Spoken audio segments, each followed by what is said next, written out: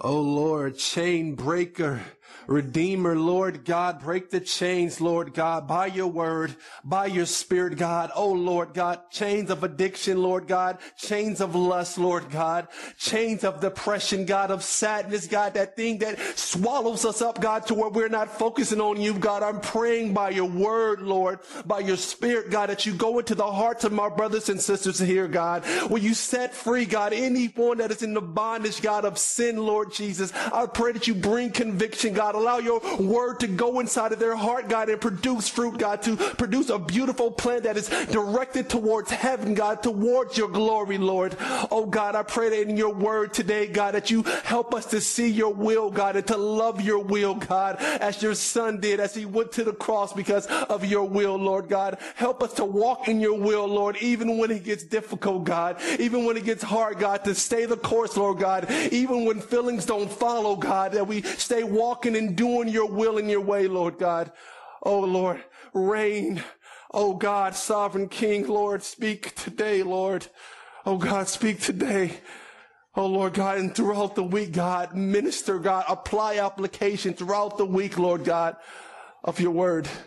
Yes, God, yes, Lord, it's your word, it is by your power, it is your word is your will, Lord. Oh, God.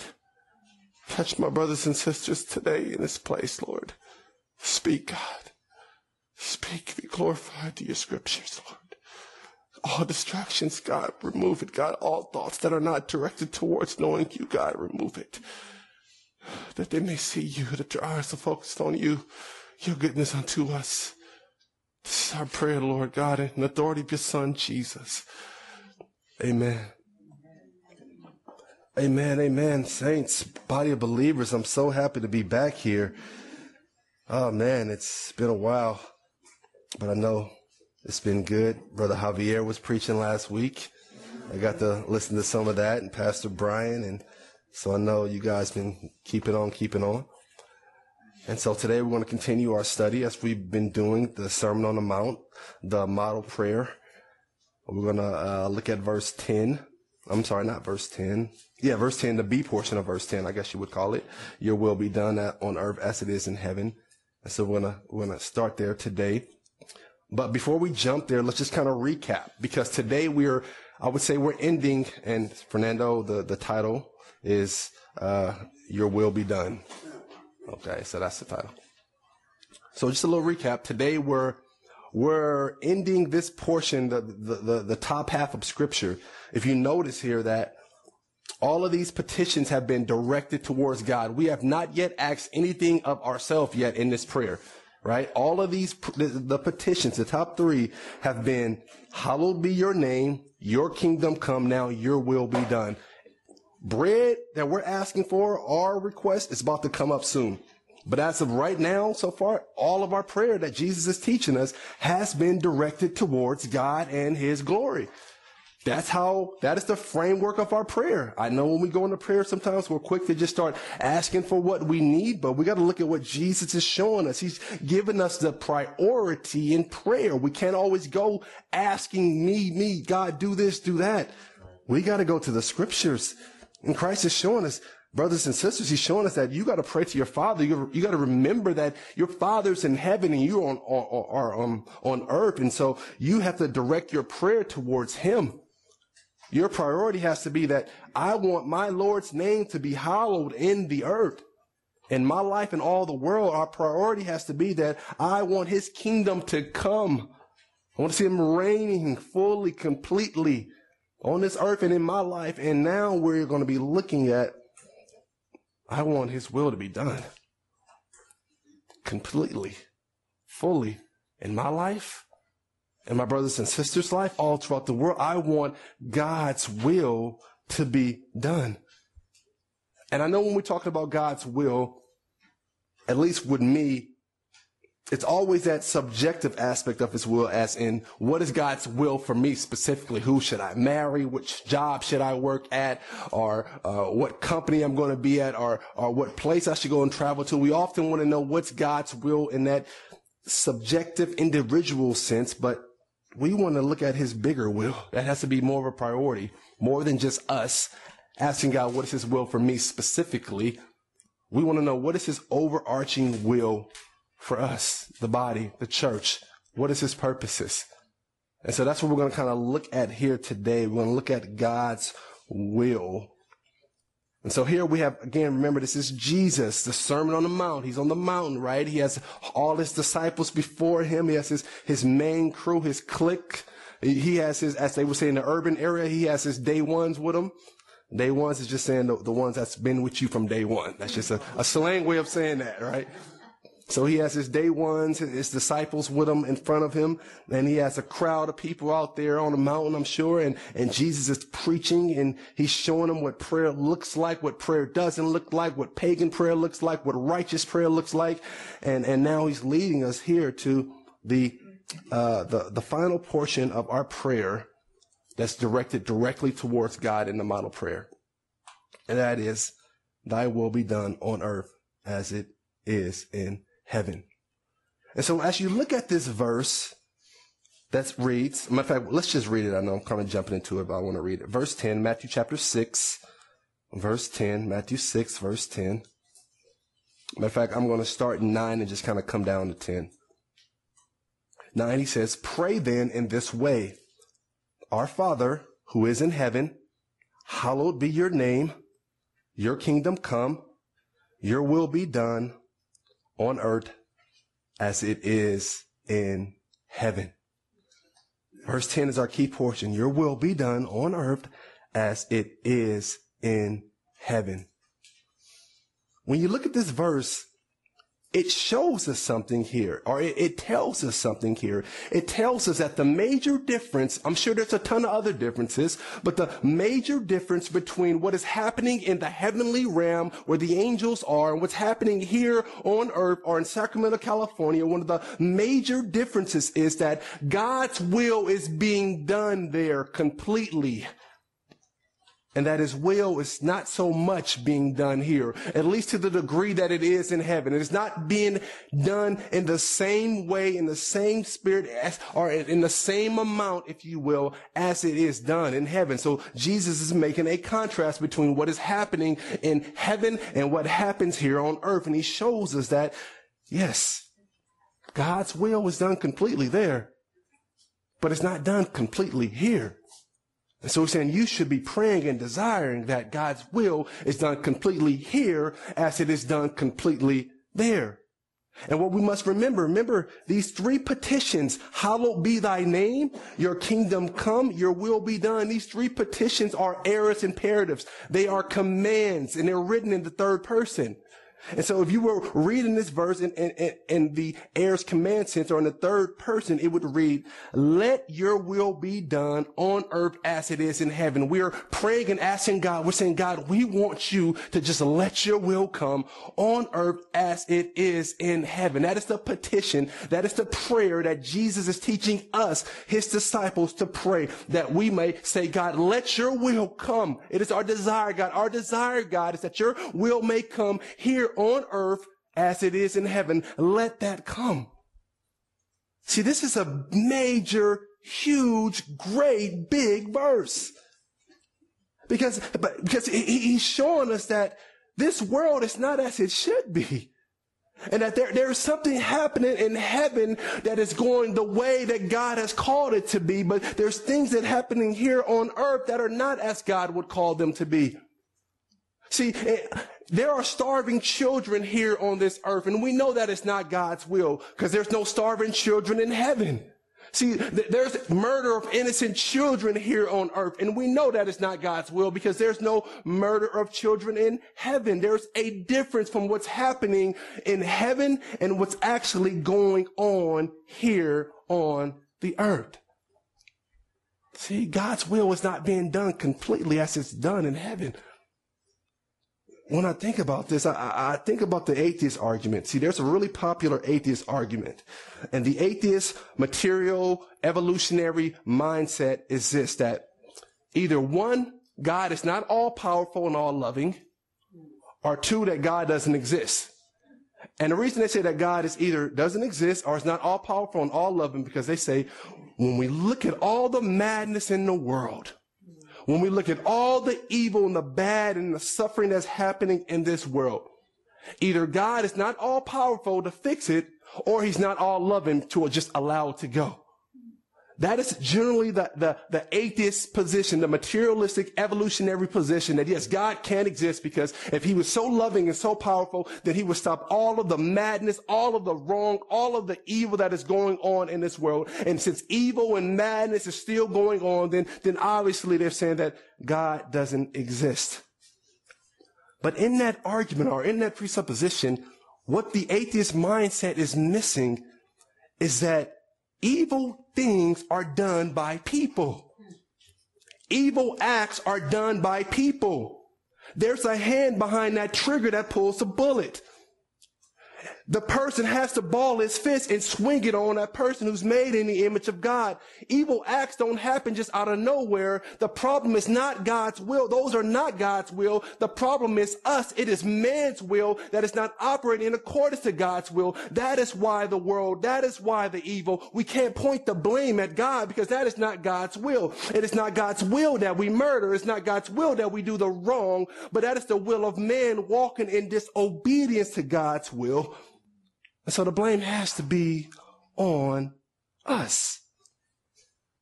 That is the issue. See, it can't be placed squarely or solely on God. And so Jesus is recognizing that. And so he's showing us that I want your desire then, since we see that God's will is not being done completely here on earth as it is in heaven. I want your desire, disciples, to be that God's will in his kingdom comes. I want that to be at the top of your prayer, that as God's will is done in the heavenlies, where David is, where Moses is, where the angels are, where the seraphim who are praising him night and day, how his will is done there. I want you to pray that that will is done on earth as well. Now, this prayer is not asking for, or this prayer is not in the sense of that if we pray, God is going to make the world perfectly perfect and complete outside of Jesus' coming. No, that is a position of a premillennialist. They believe the world is going to get better and eventually God's will be done in earth as it is in heaven. That is not what Jesus is bringing here. That is not what he's saying. Remember, this is an aorist imperative, meaning fullness and completeness. Jesus, when he says that, pray that God's will be done on heaven as it is on earth, he's pointing to that fullness of the kingdom of God as it comes and it is established here on the new heavens and new earth. That full alignment when heaven meets earth. See, this verse is forward looking. It has some aspects of right now where we want God's will and his kingdom to come right now, but it's also pointing to a future kingdom when God's kingdom will come on this earth and he will reign and his will be completely done as it is in heaven. See, right now, if God decrees something in heaven, in the heavenly realms, guess what? The angels are not there pushing back and questioning God, saying, God, you really think we should do that? See, if God decrees something or says something in the heavenly realm, the seraphim are not saying, God, really? Do you really just want us to sing holy, holy all day long? God, I really don't like that song. See, that's not what's happening here. That's not what's happening here. The reason that it's not happening there is because in heaven, in the heavenly realm, God's name is hallowed. God is treated as holy. His kingdom has come there. So their will is God's will. They are in perfect alignment with God's will, but not so much with us here on this earth. What God has decreed is not always done. We know it's not God's will to lie, but guess what? We lie. We know that it's not God's will for us to steal, but yet we steal. We know it's not God's will for us to lust, but yet we lust. It is not God's will. It is not God's will that we steal. It is not God's will that racism exists. It is not God's will that prejudice exists. It's not God's will that the rich get richer and the poor get poorer and we hurt and steal and rob from one another. That is not God's will. But yet we do it. We do it. And that is the difference from what is happening in the heavenly realms and what is happening here on this earth. Now, I want to make something clear. What you must understand that when I say it is not God's will, I'm referring to God's revealed will, his revealed will, or his preceptive will. See, what you must understand is that you can split God's will into two categories. Some theologians split it into three. You have God's hidden will or his sovereign will, and you have God's revealed will, or his perceptive will. There's another will, his dispositional will, but we're not going to get into that third category today. We're just going to deal with the two wills. There's a revealed will, his perceptive will, and there's God's sovereign will, or his hidden will. Now, first, I kind of want to describe to you what will, God's sovereign will, because you got to understand when Jesus is saying, thy will be done, I want to show you which will he's speaking to. Okay? So in God's sovereign will is, it's the will that cannot be thwarted. It cannot be resisted. It's God saying, let there be light. He decreed that sovereignly, and light cannot say, I don't feel like coming out. God said, let there be light, and his declarative, or his decreative, his sovereign will, and light came out. When God created the universe, that was his sovereign will. He said, let there be light. He said, let the universe come into existence. And guess what? The universe came into existence. Why? Because God had sovereignly decreed it. The universe can't reject it. It can't slow down because God has sovereignly decreed it. It is going to come to pass. That is God's sovereign will. That will can't be resisted. It can't be changed. It can't be moved. Once God has sovereignly said it, it is going to pass. An example of God's sovereign will is in Daniel 4:35. You have King Nebuchadnezzar, and look what he says about God's will when he comes to understand the sovereignty of God. He says this, he says, all the inhabitants of the earth are accounted as nothing. He does according to his will among the host of heaven and among the inhabitants of the earth, and none can stay his hand. None can stay his hand. If God is going to do something, nobody can move it. Nobody can push back against God's sovereign will, his decree, whatever he says in his sovereign will. If God has sovereignly said it, nothing is going to change it. As I said, the universe came into existence through God sovereignly decreeing it, and it came into existence. But do you know another place where we find God's sovereign will? A place that we've all experienced God's sovereign, declarative, decreative will. And that is at your birth. At your birth. That was God's sovereign, declarative will. I want to show you that. Go with me to Acts 17. Acts 17.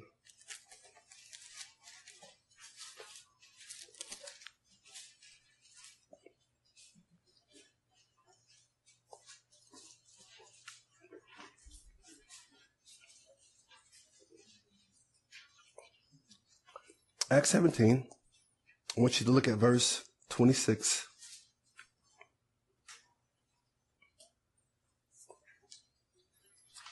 Look what he said. We all here?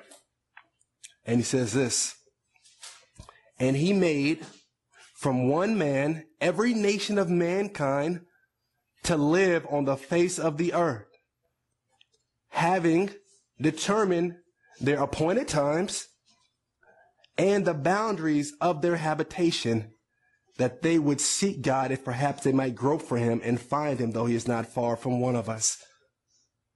So God, this verse is showing us that God has determined the times that you would be born.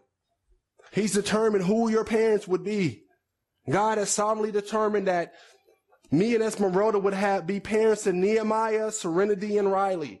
This was God's sovereign decree. He determined, he knew which times I would be in and how it would all come about. He had sovereignly decreed this. And let me just go a little off tangent here, just a little side note.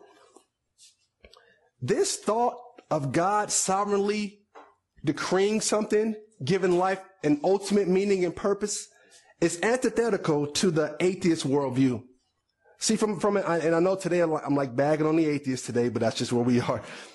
But from an atheist worldview, an atheistic, materialistic, evolutionary worldview, life has no meaning. We're just here by a product of chance. They believed it was a Big Bang explosion, and through evolution over millions of years, here we are. There's no sovereign plan. There's no ultimate purpose of life. We are just here existing. And including their kids, there's no ultimate purpose. So their kids were not made to be their kids. It just happened out of just random molecules coming about. Our body just formed. We had children. They came out, other beings. We're just walking, living organisms and cells. There's no ultimate meaning and purpose in life. But the biblical worldview says that, no, my children, They were ordained to me by the sovereign will of God. That's the difference between the atheist worldview and a biblical worldview. Matter of fact, I was watching a YouTube video today, this week, and it was a debate between Jordan Peterson, which is like this rising thought leader. He has some Christian values, and this atheist. And the atheist was saying, like, when life gets hard, she says she looks at herself and says, nothing matters anyway, so just get on with it. And that is how she encourages herself. She says, nothing matters. Because remember, we're just here by accident. It's just by chance. So she says to herself, she looks in the mirror and says, girl, nothing really matters anyways. Just get on with it, in her British accent. And that is the atheist worldview, but that is not the believer's worldview. So just had to go there a little bit. But back to our text here in 26. So he says that God has determined the times to which we were born, meaning he has appointed the time that you would be born in this period. Think about this. You could have been born in the 5th century in the Dark Ages. I could have been born in the American South as a slave. But yet that wasn't in God's declarative sovereign will. He allowed you to operate in this time and period right now. You are here for a purpose. Why? Because God has determined it. He has called us to that.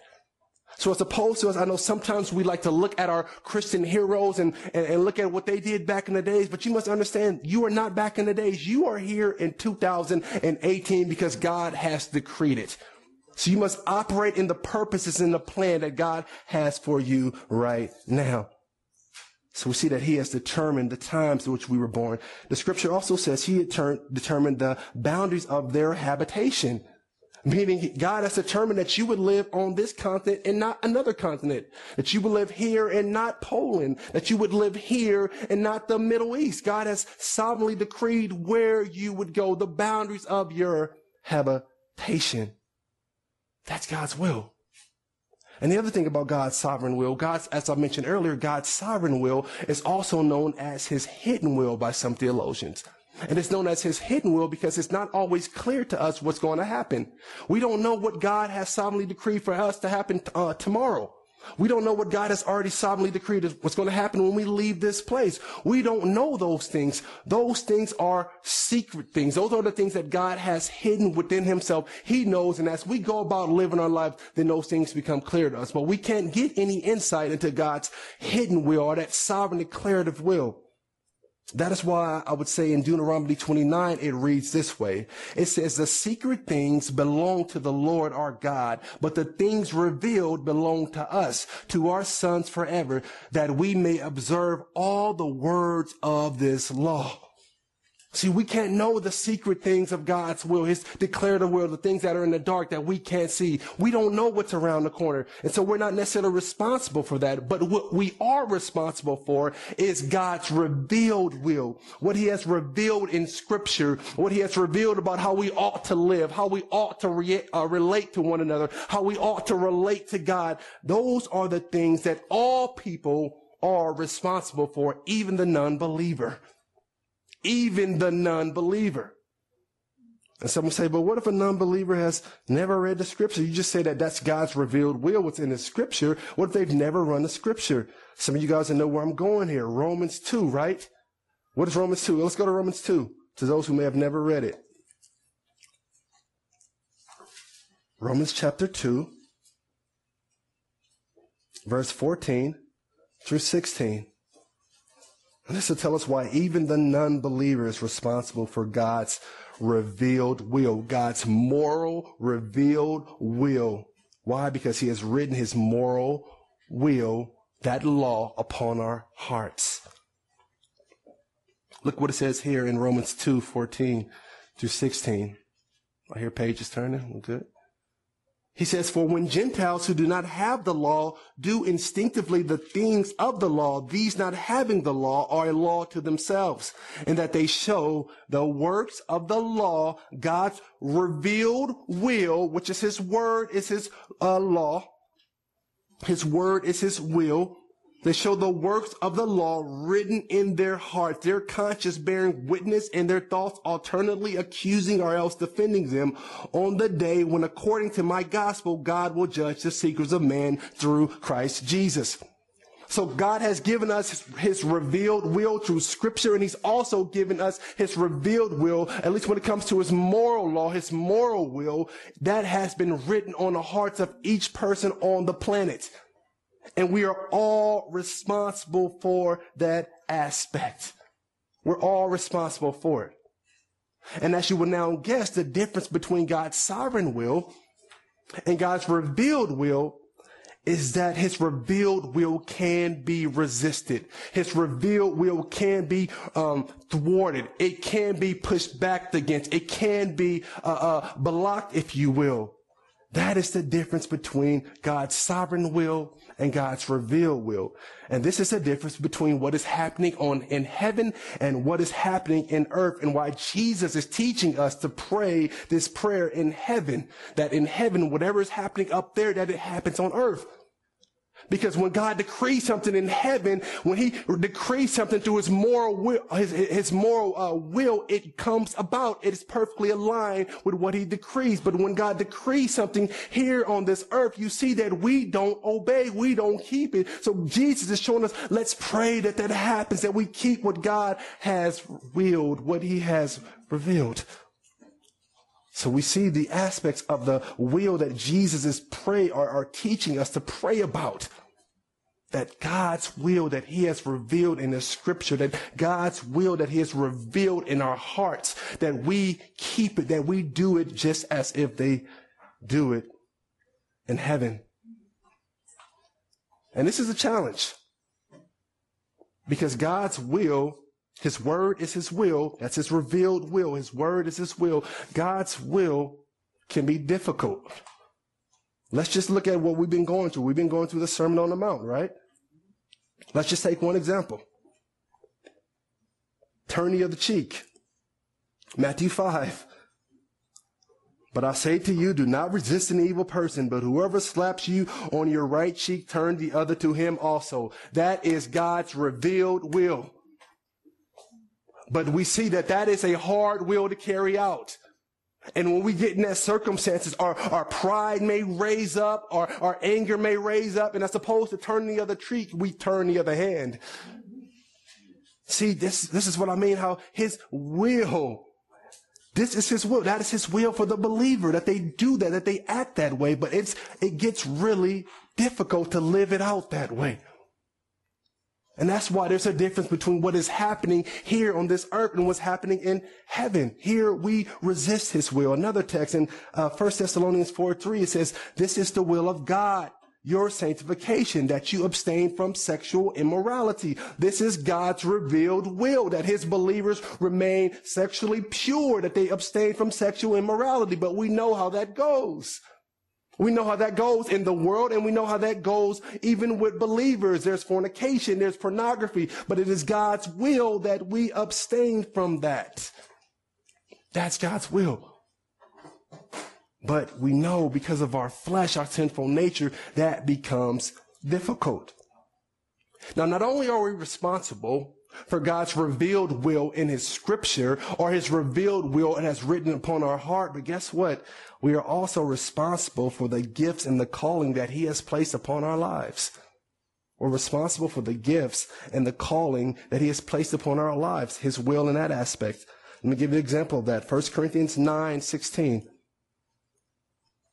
1 Corinthians 9:16.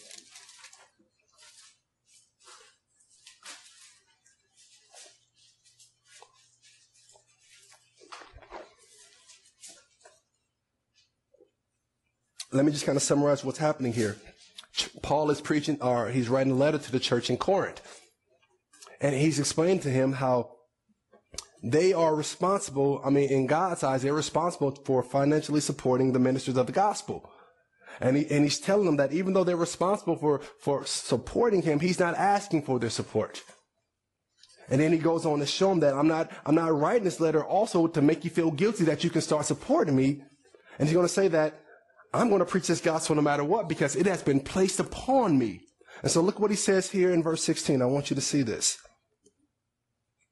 He says, for if I preach the gospel, I have nothing to boast on, For I am under compulsion. Here goes the verse that I'm pointing you to. He says, for woe is me if I do not preach the gospel. Paul says, woe is me if I preach not the gospel. He says, I am under compulsion. Woe is me. That woe, this verse is kind of like him saying, cursed is me if I preach not the gospel. Why is Paul so strong on this? Because as you remember Paul on the Damascus road, what happened? Paul is walking on the Damascus road. God comes and strikes him down, blinds him, and then he reveals his calling in Paul, that Paul, I have called you to go to the Gentiles. Paul, I have called you to go to the Jews. This is your calling. Paul was called for this particular purpose. So Paul is saying, whether you pay me or not, guess what? I got to go and preach the gospel because God has placed this calling upon me. I cannot disobey it. He even says that to, I think it's the governor Felix, when he says, I was not disobedient to this heavenly vision that was given me. He says, woe is me if I don't preach this gospel. This is my calling. This is who God has made me to be. I have to walk in this whether you pay me or not. See, I like Oswald Chambers, his commentary on this verse. And he speaks about how this woe is me if I preach the gospel is not upon every believer. And he says, yes, every believer has a responsibility to share the gospel. But in the context of this verse is to the ministers of the gospel who as God has called to go and proclaim and to go do this thing of sharing his truth. He said, that's why Paul can say, woe is me, because God has knocked me off my feet and told me that this was his purpose and his calling for me. So I gotta ask you I gotta ask you about you. I know God has equipped you and called you. What is your woe that if you don't do, you know that you'll be in trouble, so to speak? What is your woe? Your woe may be God has called me to go and minister to battered women. Woe is me if I don't do that. Or woe is me if I don't go to this convalescent ministry because I know that God has called me to go and minister to the convalescent. Or woe is me if I don't go to the homeless shelter because I know that it is God's will. He has called me for this purpose. What is your woe? Everybody has a woe that if they don't do that, God has called them to do something. See, we can't resist that will either. We can't resist that will either. And that is why the Apostle Paul, we find later in 2 Timothy, Paul is writing to Timothy, and he's telling Timothy in 2 Timothy chapter 1, he says, Timothy, stir up the gift that is inside of you.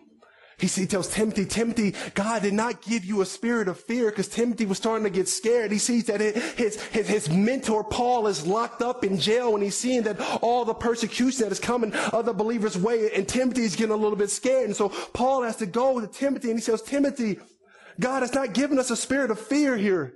Timothy, the calling is upon you. The gift is upon you. We laid our hands upon you. We confirmed that this calling is upon you. Timothy, you have to go and preach the gospel. The calling is on you. See, he had to do it.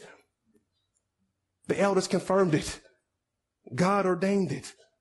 So Paul was encouraging Timothy that he had to go and do what God has revealed through the elders, through the revelation that God has given him to go and preach this gospel.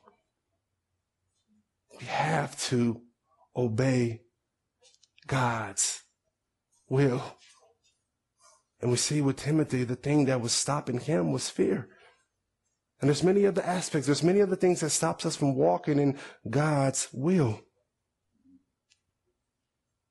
And that's what separates us from heaven and the things here on earth. In heaven, they're doing God's will.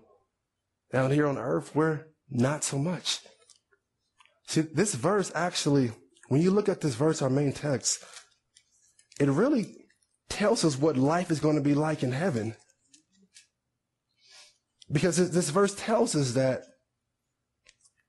once sin is removed and once flesh is removed, that our will perfectly align with God's will. That's what's happening in heaven. That's why Jesus said, let's pray that my will, God's will, is done on earth as it is in heaven. It's perfectly aligned in heaven. Why? They don't have sin to deal with here in heaven. They don't have flesh to deal with in heaven. And so we see once sin and flesh is removed, there's perfect alignment with God's will. That's what we have to look forward to in the new heavens, new earth. Perfect alignment with God's will, with a gleeful joy of doing God's will. Why? Because our will then becomes God's will. That's the beauty of this, what we're seeing here. But again, this is not the case on what's happening here on this earth right now. Why? Because we still have sin. We still have flesh. And so we still have to press on. We still have to press forward and keep going. And I know it gets hard, right? Because we look at God's will. We see the things that he's calling us to do. We see what he has revealed in our spirit in some of our callings. And we know it gets really tough. I don't always want to be the good guy. I don't always want to turn the other cheek, right? I don't always want to be the bigger person, but that's what God's will in his revealed scripture has called us to do and be. So we have to have a motivation that keeps us going and pursuing and praying this prayer that God's will is done, not just on this earth, but in our lives. And that person or that motivation, we get it from is Jesus Christ himself. Because look, Jesus is the only one outside of heaven who has carried out God's will completely on earth as it is in heaven. He's the only one outside of heaven that has completely carried out God's will on earth as it is in heaven. Because remember, we said in heaven it's carried out completely. Jesus is the only one who has come down here on this earth and carried out God's will completely. And when I think about that, I often ask myself, I say, Jesus, what was your motivation? What was the thing that drove you to consistently stay about your Father's business? What was that thing that motivated you? Because if I can understand that, then that should help me and the rest of the body of Christ as we go and fight this fight to keep God's will. And one of the things I come to see that is, matter of fact, I'm getting ahead of myself. I want to show you this verse. Go with me to John 4:34 real quick.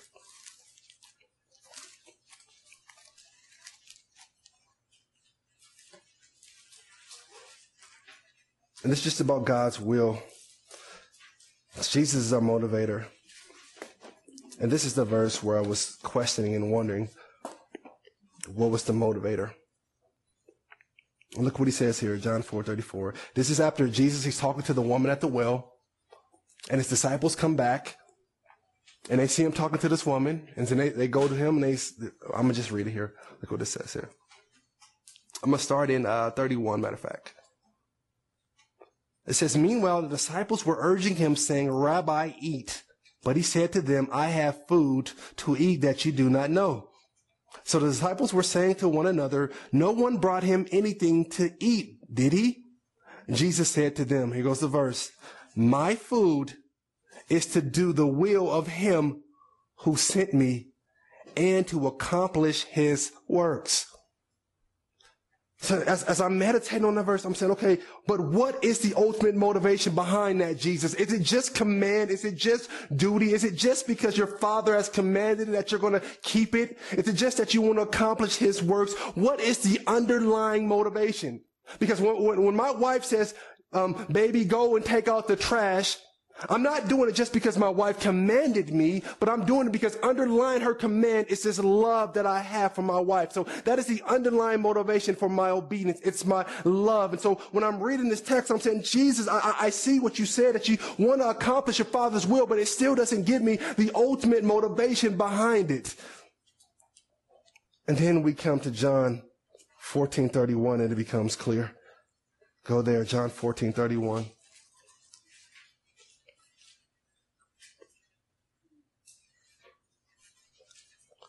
Look what Jesus says here. I hear the page is turning. He says here in 14:31, but so that the world may know that I love the Father, I do exactly as the Father commanded me. Get up and let us go from here. Yes, Jesus, there I see the motivation, so that the world may know that I love the Father. I do exactly as he commanded or as he wills. That is the underlying motivation of of Christ in keeping the obedience. It's the love of the Father. Yes, it's the love of us. See, you got to understand this. When we look at the cross, oftentimes we go and we individualize it and we just say, Jesus Christ died on the cross for our sins. And yes, that is true. But what we see that Jesus Christ died on the cross, it's also an example of the Son's love for the Father. The cross is an example of what love really looks like. That, Father, even though you have called me to go and die, even though these nails hurt in my hand, even though I am stretched out wide, your will says to go. And so even though I'm getting pain from following your will, because I want the world to know that I love you, I am going. See, the cross is a demonstration of the love of the triune God as well. It is a demonstration of his love for us, but it's also a demonstration of God's love for God. It's a demonstration. You got to understand it. It's a demonstration of God's love for God. And I know you're like, what? But that's what Christ is showing us here. He says, I'm doing this. I'm walking in obedience. I want the world to know that I love the Father. So I'm going to keep his command even when pain comes my way. And that has to be our motivation. Jesus, I'm going to follow your will even when pain comes my way. Why? Because I love you. And why do I love you? Because you first loved me. And that becomes our motivation for keeping the will of God, for doing his will even when it hurts. And women that have children, you know this more than anybody. Because in the midst of childbirth, that pain hurts. That pain hurts. You're screaming, you're crying. But because of love, you continue to push through. And I remember when my wife was having Riley and she's pushing and she's pushing and she's grunting and she's sweating. As soon as the baby came out, they put Riley on her chest and she said, "Oh, my baby." And she started to cry.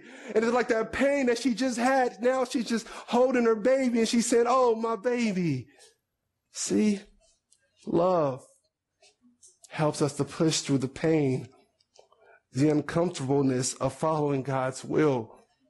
When we get in tough situations, we reflect back on the gospel, the love of God, what he has done for us, how he has redeemed us, how we were nothing, how we were mess, and yet God came and made us something. That is the motivation on why we keep the will of God. That is the motivation and why we pray this prayer and ask that his will be done here on this earth. Because before it is done here on this earth, it has to start with you and I.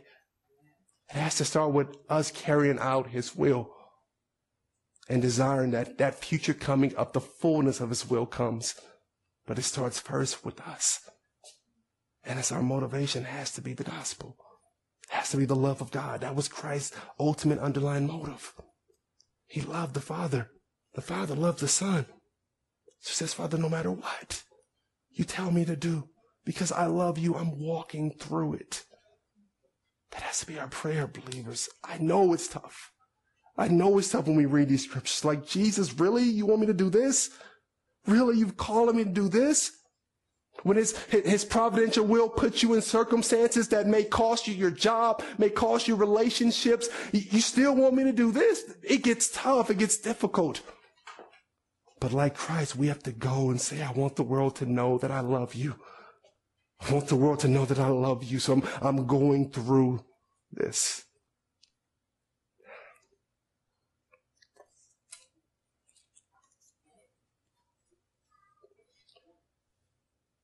So, in the midst of your prayer, when you're praying to the Father, when you're praying to God, remember, it is not about us. Yes, we can go to him, but first we got to think about his name being hallowed, his kingdom coming, his will be done. That has to be the heart of our prayer. That has to be what's driving us when we go to our knees. We want to so see his will come. It can't be our will. Our will is the thing that gets in the way of God's will. Let us pray. Heavenly Father, Lord, my God, thank you for the love of the gospel, Lord. God, I pray, help your word stay in the hearts of my brothers and sisters. Oh God, when temptation comes their way, may they remember the love that you have demonstrated on the cross. God, may love for you be the thing that drives them forward to keep your name hallowed. May they remember what you've done, God, how you are so worthy. God, allow your kingdom to come and take rule and root in all of our lives, Lord. God, thank you for who you are. Thank you for your work on the cross. It's your son Jesus' name we pray. Amen. Amen.